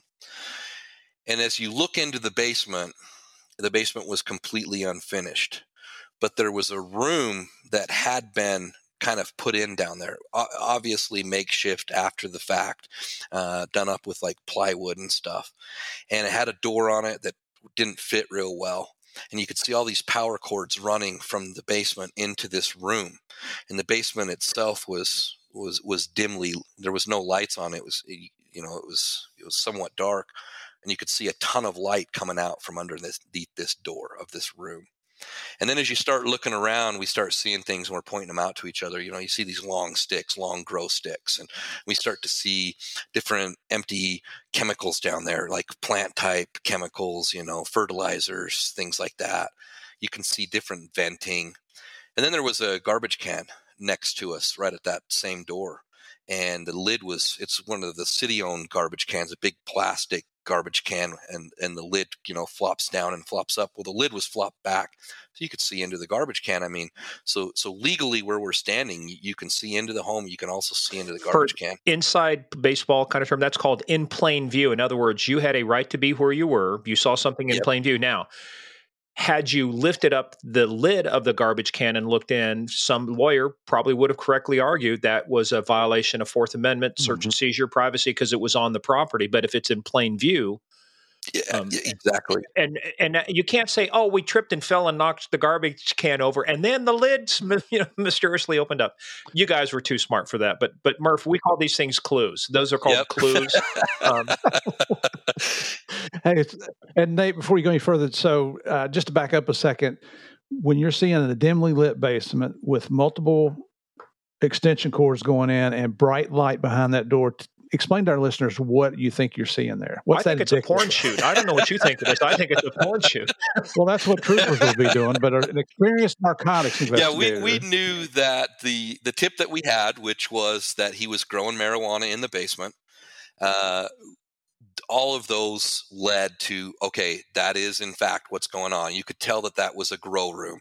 All that light, the way that these people will set up their grows is there's a couple of different ways. One is a hydroponic grow where they have a watering type system and the plants are in the water, but the plants need a lot of sunlight. They have to have that, and so they'll have these specific lights that they use that are very high powered lights.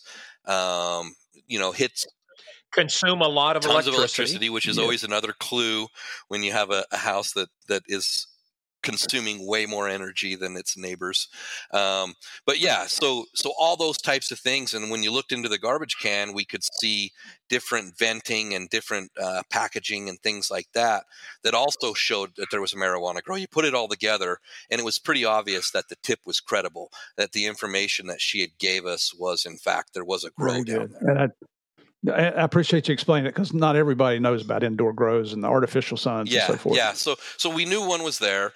Again, knowing one was there, and with the level of what this case was compared to what we would do on a day-to-day basis, still wasn't that big of a deal to us at all. I mean, it's a very, very minor thing.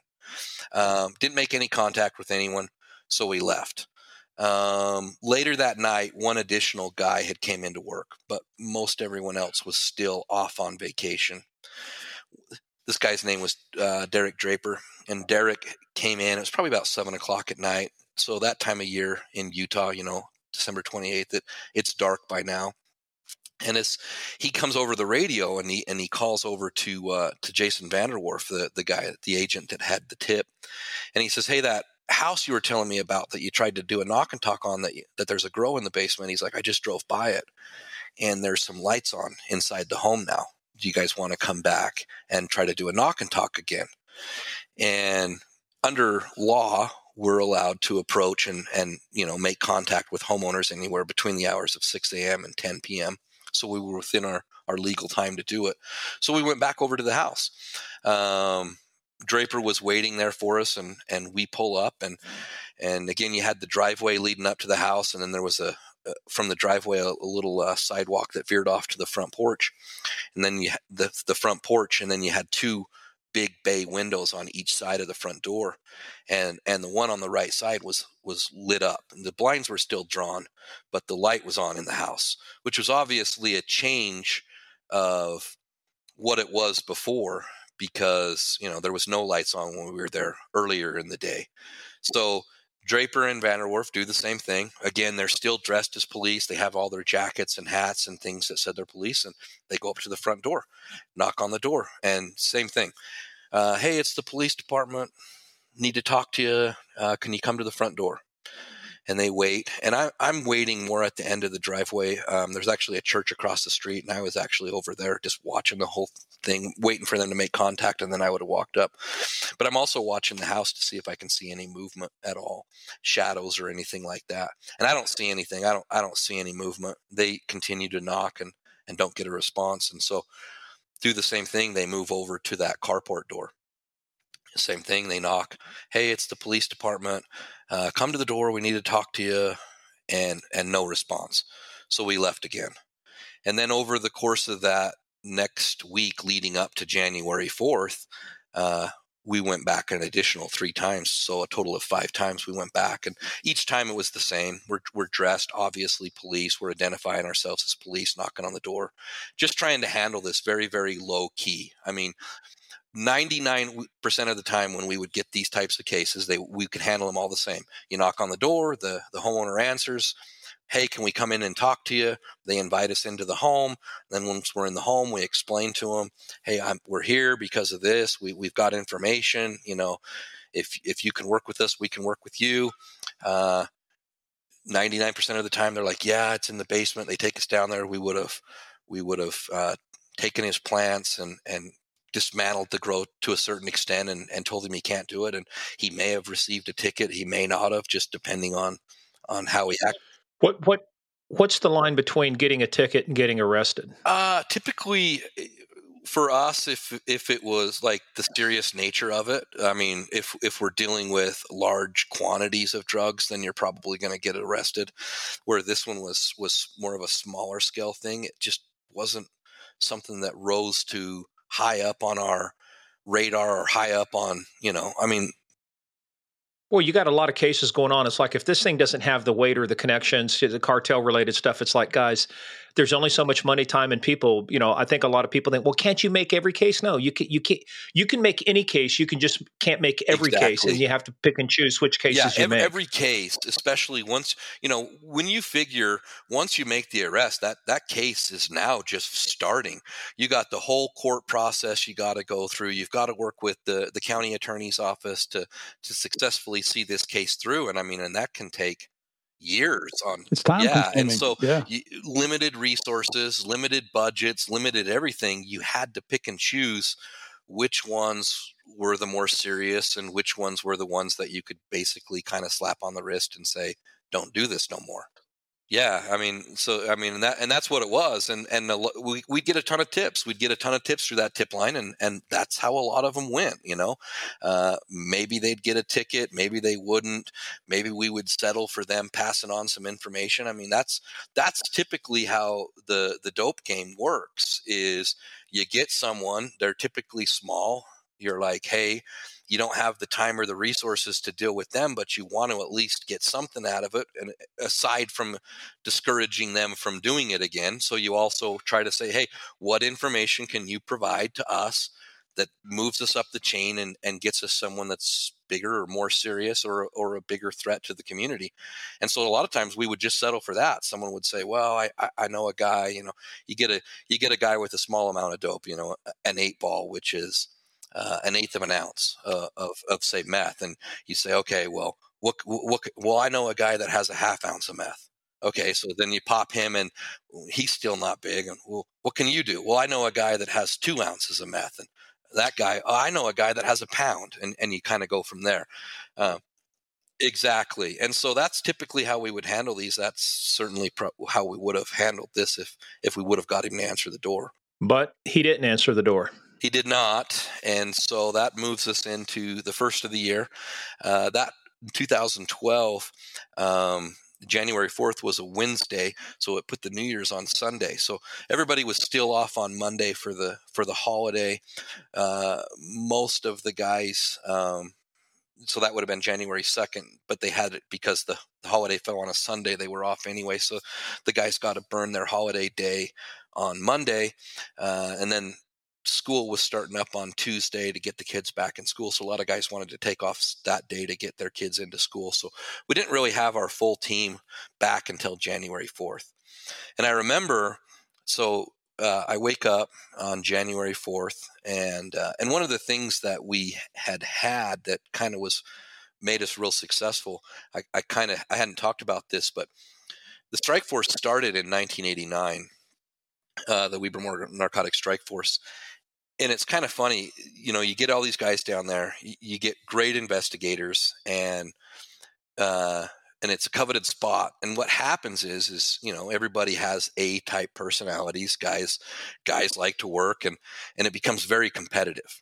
And you always hear guys that are, my group, or when I was down there, that was the best group. There'll never be a group that was as good as that group, type of a mentality. We were the best. And it's funny the way these specialty assignments work. I don't think they plan it this way, but the way that you transfer in and out of the unit, typically it feels like the whole unit kind of transfers out relatively about the same time, and you get a whole new crop of guys coming in. And that's what happened to us. So when I went down there, most of the guys were fairly new, and so we kind of learned together. Well, in like 2010 and 2011, we had record-breaking years. I mean, we broke all the records for drugs, guns seized, arrests, search warrants, all that type of stuff. And I remember that was kind of our focus. Is we were like, man, we're this kick-ass group. Look, we're the best, and everyone else before us is going to say they're the best group, but we have the stats to prove it. And that was kind of our focus. Guys were just producers. The whole unit. So on January 4th, I remember coming into work, and one of the keys to our success, we had cultivated this informant, and he was a Mexican national, actually from Mexico, with a naturalized citizen of Mexico, and he was a mercenary, which what that means is he wasn't working because we had charges on him. He was working for money. So essentially this is his full-time gig. And we would call him, I'm sure, Murph, you probably call them the same. They were just mercenaries. They're doing it for money. And this guy was good, and he could get into the Sinaloa cartels up here. I mean, he would go to the bars or to the cockfighting events, the chicken fighting or the horse races, all these things that are part of the narco culture of these cartels. And he was very, very good, and he played the role well, and he fed us a lot of intel, and he was kind of the secret to a lot of our success on some of these record-breaking cases. Well, when we took that whole month of December off, he wasn't working, and I remember he was really kind of pushing us, like, guys, I need to work, I need to be making money, like, come on, I got big things. And we kept putting him off. Hey, we'll get to it. We don't have our full team. We'll get to it. So Tuesday night, he had kind of was pushing us. Hey, I got some stuff. We can do some things. And we kind of were pushing him off. We said, hey, let's do it tomorrow, Wednesday. We'll have our full team back then. So that was kind of going into Wednesday. So, I woke up. Wednesday was a total typical normal day. I think everyone always assumes that you can kind of feel something coming, or maybe the sun is more ominous, or their hair on the back of your neck, something telling you something bad's going to go down soon. It wasn't.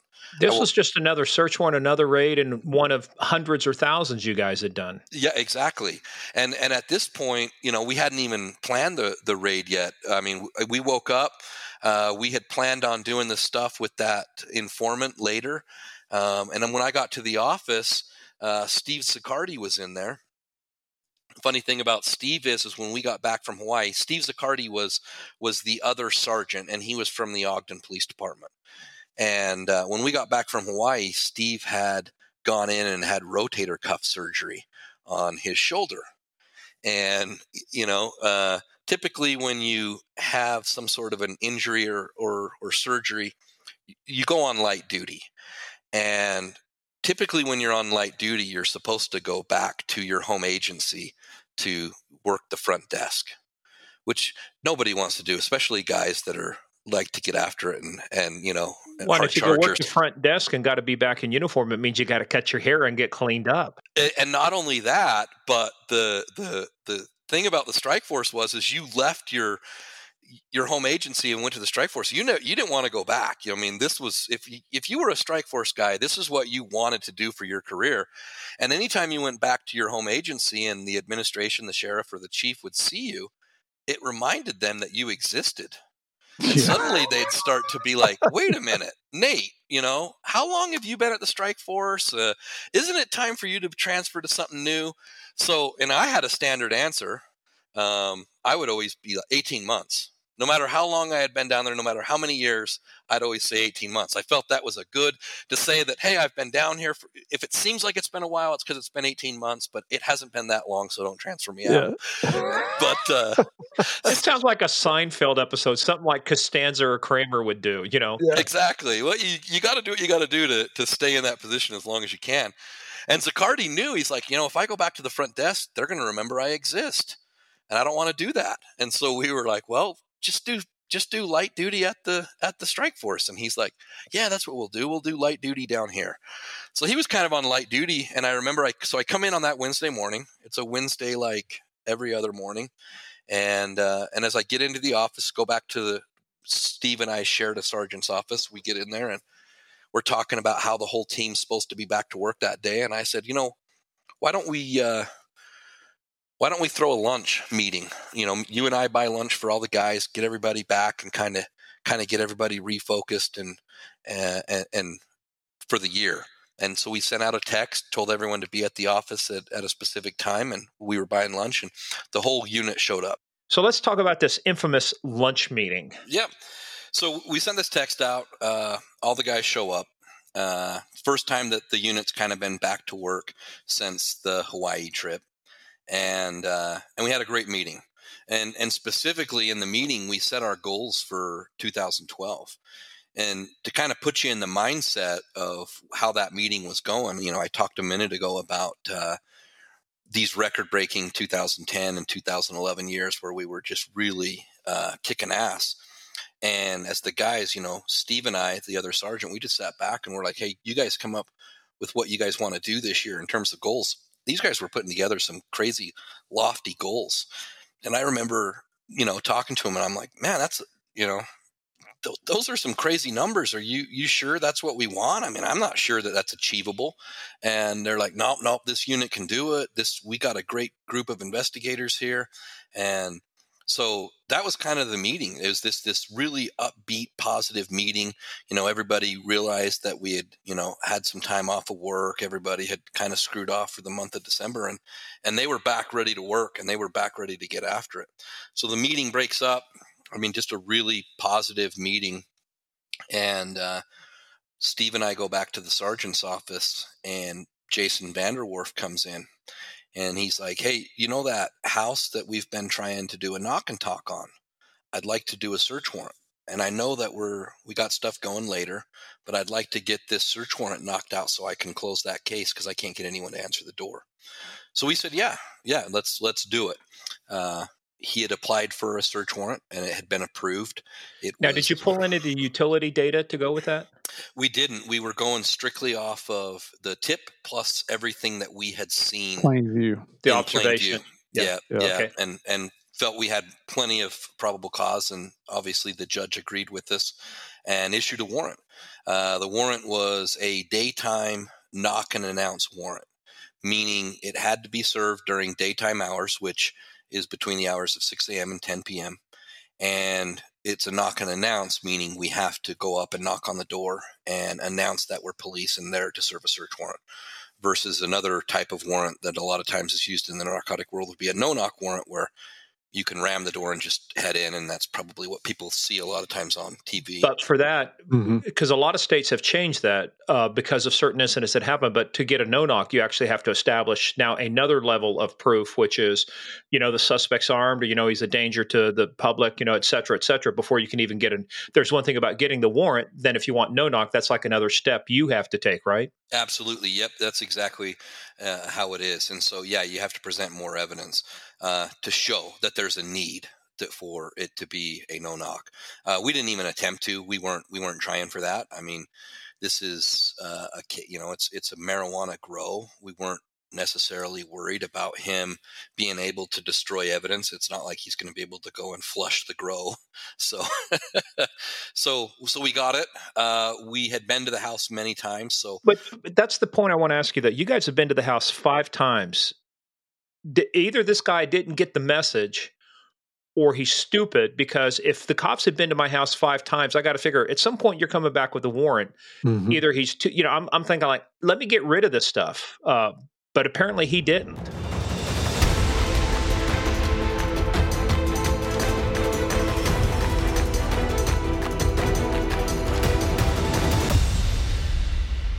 Hey players, that is the end of part 1. Part 2, as always, comes out on Thursday. In the meantime, check us out at Game of Crimes on Twitter, at Game of Crimes Podcast on Facebook, at the Instagram. But where you got to be, got to be on patreon.com/Game of Crimes. We have a ton of good stuff, including, if you are at the right level, Guardian of the Realm and Warden of the Throne, we have just released Part 1, Episode 1 of The Real DEA Narcos, talking about the real DEA Narcos, Cali Edition. Chris Feistel and Dave Mitchell go in-depth, 16 hours, about how they took down the Cali cartel. Information you will not hear anywhere else in the world, not on Netflix, not anywhere, not in a book, only right here on Game of Crimes at patreon.com/Game of Crimes.